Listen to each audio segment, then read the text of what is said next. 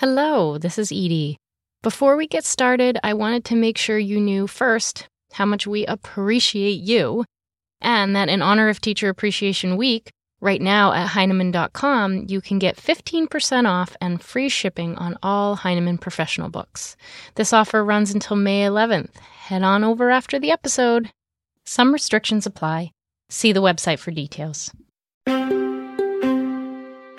The Heinemann Podcast is a production of Heinemann Publishing. Heinemann is a provider of resources written by real teachers for real classrooms. Heinemann values teachers as decision makers and students as curious learners. Discover the path to lifelong professional learning at Heinemann.com. Heinemann is dedicated to teachers. These days it feels like information overload. So how do we find the right tools for our students' needs?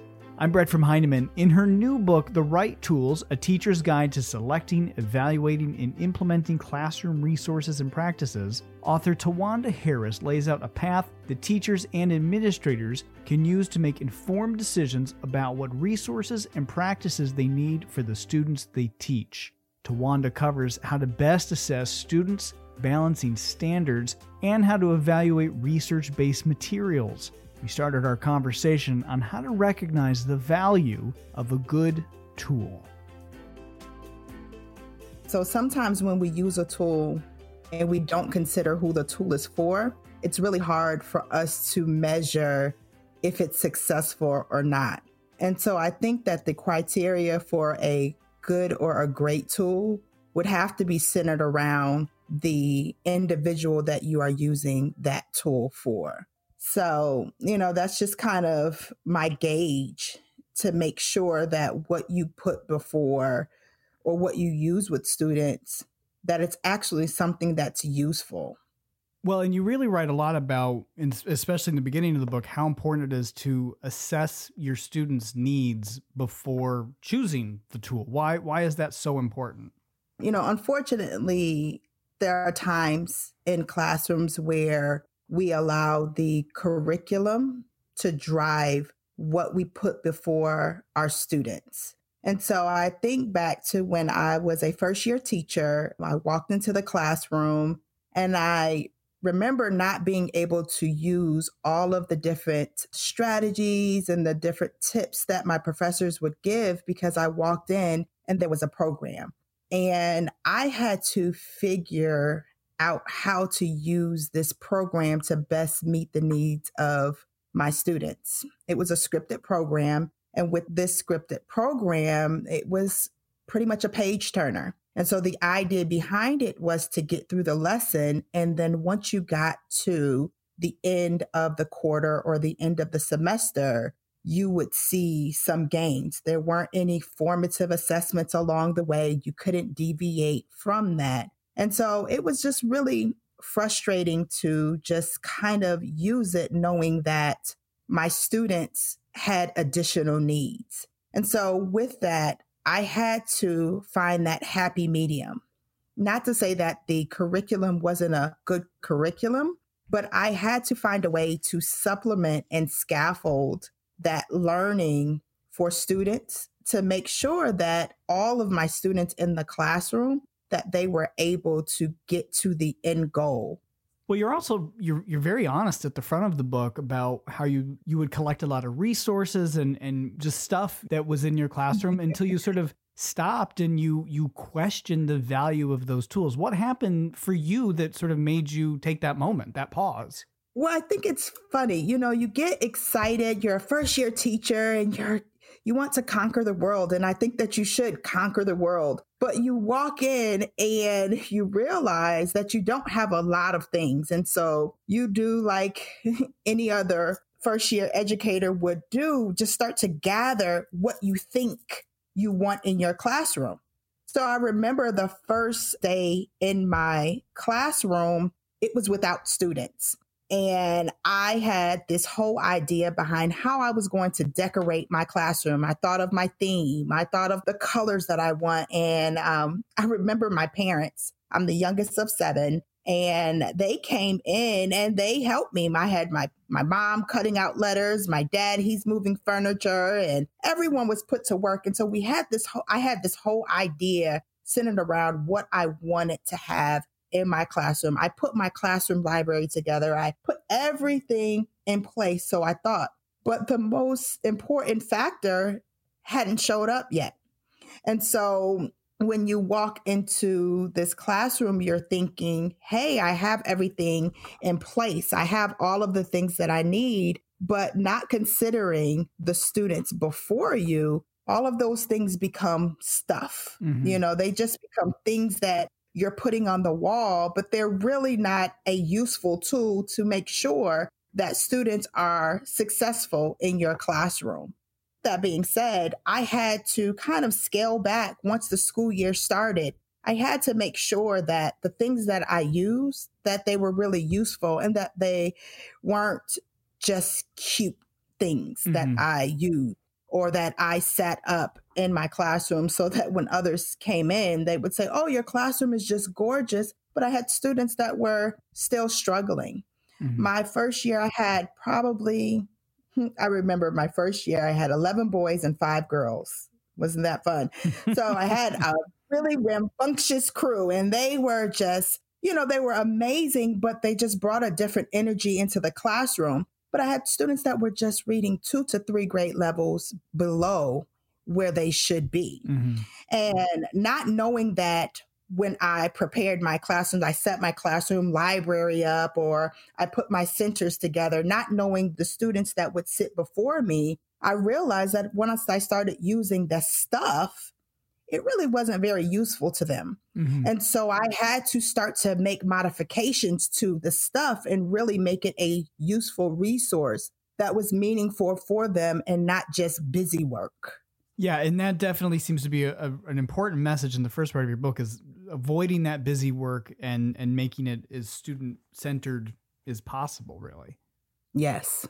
So, all right, we're going through and we're sort of evaluating our students' needs and we're considering everything and we're reevaluating our own tools. How do we then sort of take the next step of a concern that many teachers have, finding these resources without, as you write, squandering time and funding? How do we go about that with those two issues in mind?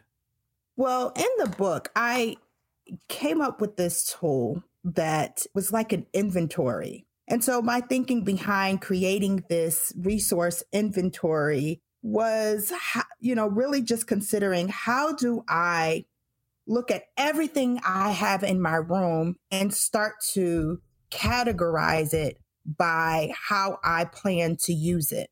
And so I really just thought, you have all of this stuff, you put all of these things on this particular chart, but then you have to determine, is it useful for small group? Is it most useful for whole group, individual, one-on-one? What DOK level does it address? All of those things. And you realize once you put all of that stuff on the list, that you may have some gaps in the things that you have in your classroom. And the idea behind finding the right resources is to complete the inventory list prior to the start of the school year.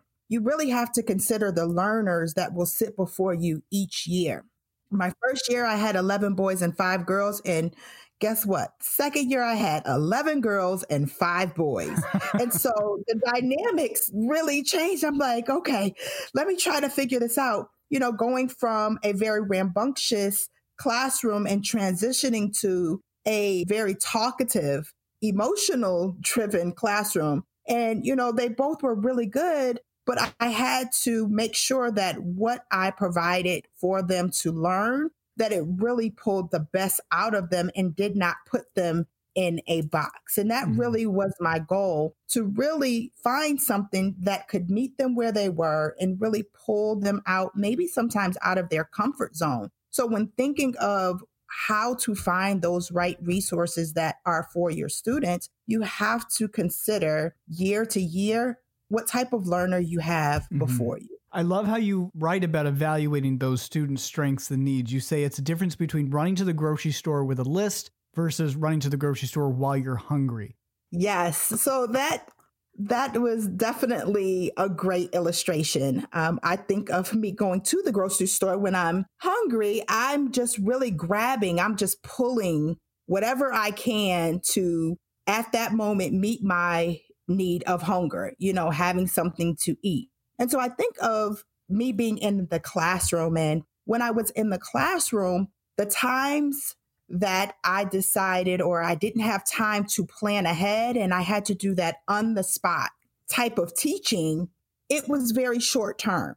It met the needs of my students at that time, but it wasn't long term. I didn't see that application into the other areas throughout the day. So I didn't see a transfer into math. I didn't see a transfer into science, into social studies. It just pretty much was, hey, I'm going to do this for this time. And I talk about the compliance monster. And so the compliance monster is I'm going to do it because you told me to do it, not because I understand why I'm doing it. And so when you go to the grocery store with a pre-made list, that means that you really put some thought behind the why you're getting certain things. And so planning ahead of time for the learners that are before you, you're making sure that you're accommodating for your visual learners, you're accommodating for your kinesthetic learners, or you're accommodating for your students that are above grade level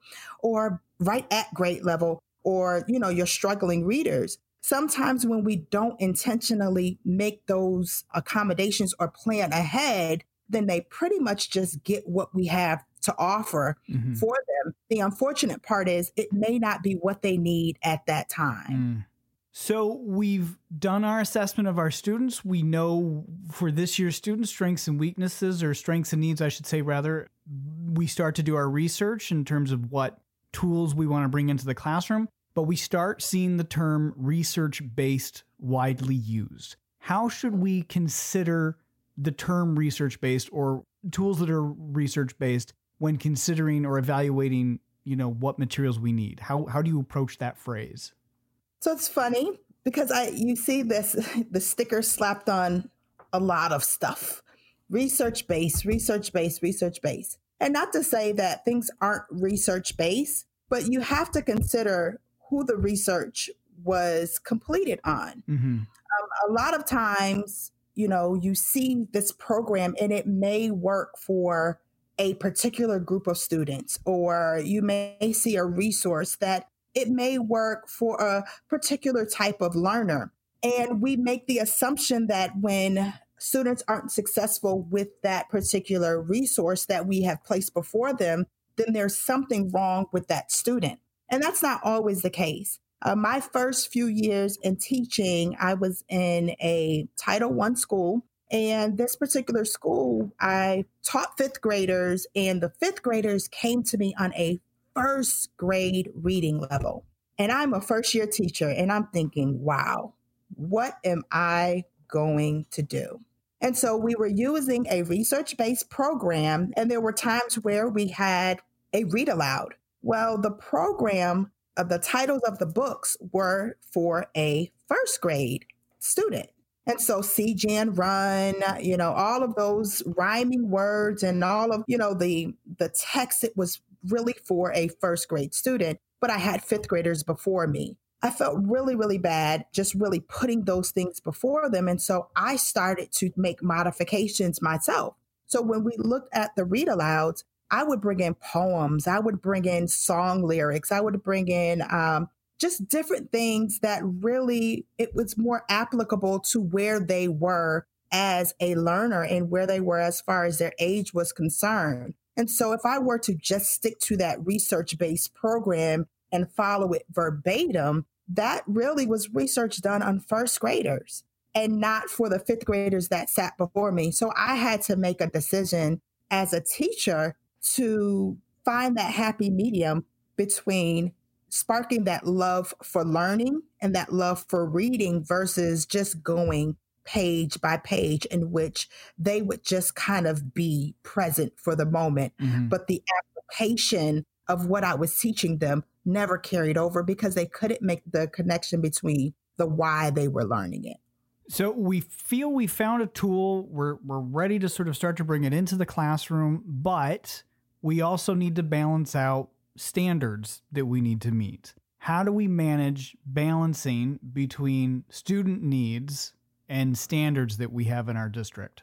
That is a great question. I think of the classrooms that I've been in and my colleagues just watching instruction. I think sometimes we become so excited about activities that we miss out on the expectations that we have for our students. I remember a few years ago, they were international baccalaureate units that we used. And with these units, there was a snow globe activity in it. And one teacher, she just loved teaching snow globes. I mean, she was just married to the snow globes. And she just would have this entire unit, the culmination of the unit. She gets to the end of the unit and snow globes, it was just what was going to happen. And polar bears were in the snow globes and all of those kind of fun things. Well, 2 changes of standards later, and we changed to the Common Core standards, the teacher still wanted to teach snow globes. Even though the standards did not require students to know about the things that were within the snow globes. And so one of the things that I had to challenge her with is that I understand you love snow globes, but think about the gaps that you're creating in students' learning when you don't, at minimum, teach the expectation for that particular grade. Not to say that everything is driven by standards, but we have to make sure that there is a common expectation of what a student at a particular grade should know, because that helps us to start to scaffold that learning and differentiate the learning so that all students can get the proper support that they need. And I think sometimes when we have teachers that decide, what they're going to emphasize and what they're not going to emphasize, it may be okay for that year, but we don't always consider, I call it Swiss cheese, the Swiss cheese that we are starting to form the holes in students' learning from year to year. And so I think of it as a progression. So activities are great, but if they're outside of the grade level expectation, which would be the standards, then they're nothing more than an activity. And so how do you measure success? How do you measure if students are progressing where they need to be? In the book, there's a chart that I have, their progress monitoring descriptions. And so with those progress monitoring descriptions, it really kind of identifies some of the behaviors that students should have at certain points. So you have these different categories, and so those different categories have behaviors that are tied to it. So what does a student that is kind of below the mark, what does that student exhibit? The student that is on where he or she needs to be, what does that student look like, as well as above? And I think once we start to identify where students should be and how we get all students to continue to progress towards the same goal, it makes it a lot easier to have conversations and to best support them with the additional individuals that could come in to provide support. So we've got our tool, we've got it working, we're evaluating as it goes. What are the best ways for us to sort of stop, evaluate? And I think you sort of talked about this in that last answer. How do we know it's working? So I talk a lot about the difference between formative assessments, summative assessments, diagnostic assessments. And I think that there are times where they may be misused in the classroom, that a formative is sometimes used as a summative. And so in the book, I talk about a formative really just forming instruction for the days to come. So when you have a lesson or an activity that's based on a standard or a skill, you can then monitor if the student is doing well on that particular standard or skill. And if you find, as you are teaching this particular standard or skill, that students aren't progressing through that through formative assessments, then you can go back and scaffold in or differentiate your instruction to ensure that all students are headed towards the same path. And when you're talking about a summative assessment, that would be at the end. So we've done this entire unit and I've used my checkpoints. I've progress monitored students along the way to help me to make modifications to my day-to-day instruction. And at the end, I have a better idea of where my students are. And I think that when we use them incorrectly, it makes it really hard for us to have a clear measure on where students are truly progressing towards and how we should best meet the needs of each of those students.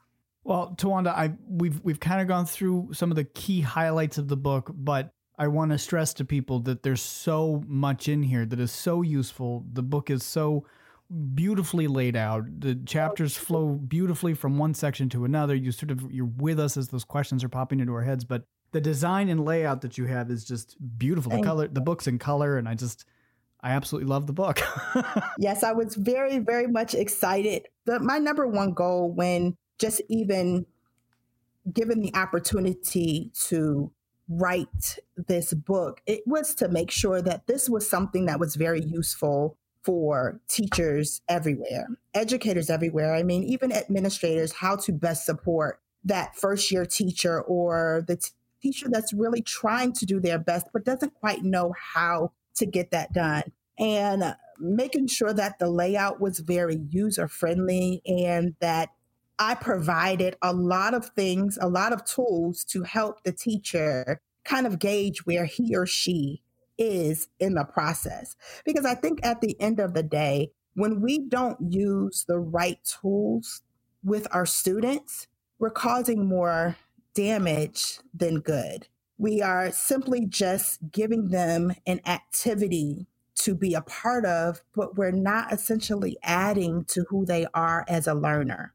And so the goal is not to just, prepare students to pass a test or to prepare students to get an A. The overall goal would be to just strengthen them as a learner, to spark just their interest and their motivation to want to gain more knowledge and to just be excited about their accomplishments. In the book, I talk about goals, students setting goals and teachers, working with them one-on-one to keep a tab on their goals, but allowing the student to take ownership over their learning. And I think sometimes when we want to help to move them and we want it more than they do, it's hard for them to see how their day-to-day efforts influence or impact that end goal of being successful. And so with the individual goal tracker and having the one-on-one conversation centered around the goals that the teacher as well as the student have set together, it helps them to really see directly how 20 minutes a day can help to just move the needle, help them to become better readers or help them to increase their comprehension of the text and just to really get them excited about approaching their learning. How do I collaborate to learn even more? Sometimes I remember my first year teaching, just trying to figure things out and thinking that I had to do it all on my own. And I remember having a mentor teacher that was just absolutely amazing. And she would just kind of meet with me weekly. And I realized that with her meeting with me weekly, there was power behind just having a conversation around just what's working in your classroom and what is not. And so in that chapter, one of the most favorite charts that I have in there is who is invited to the table. And so you think about all of the individuals that would be in a school building. You'll have the special education teacher, you'll have the gifted teacher, you'll have the EIP teacher, the counselor, and the grade level chair. Everyone could be invited to the table. But when they're invited to the table and there's really not a purpose behind them being at the table, then they're just there. And so you want to make sure that when others are invited to the table, that the end goal is to make improvements or to help to support the students that you have. And so the chart that's entitled Who's Invited to the Table, I go through and I just really lay out what would their role be. If you invite them to the table, how can they best support your student? If they're going to sit there, what can they contribute to helping to meet the goal that you have for your students?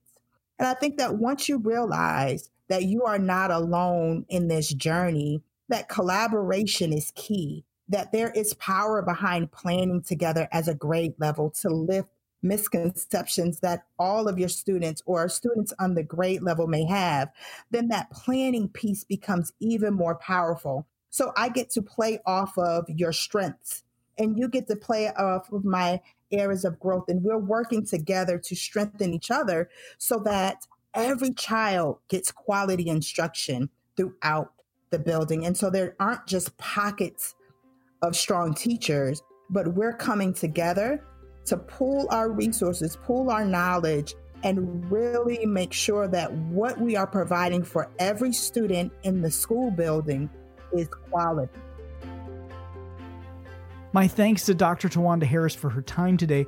To learn more about her new book, The Right Tools, visit Heinemann.com, where you can read a sample chapter. Be sure to follow Towanda on Twitter, too. You can find her at Dr. T. Harris, Dr. Harris. Thanks for listening.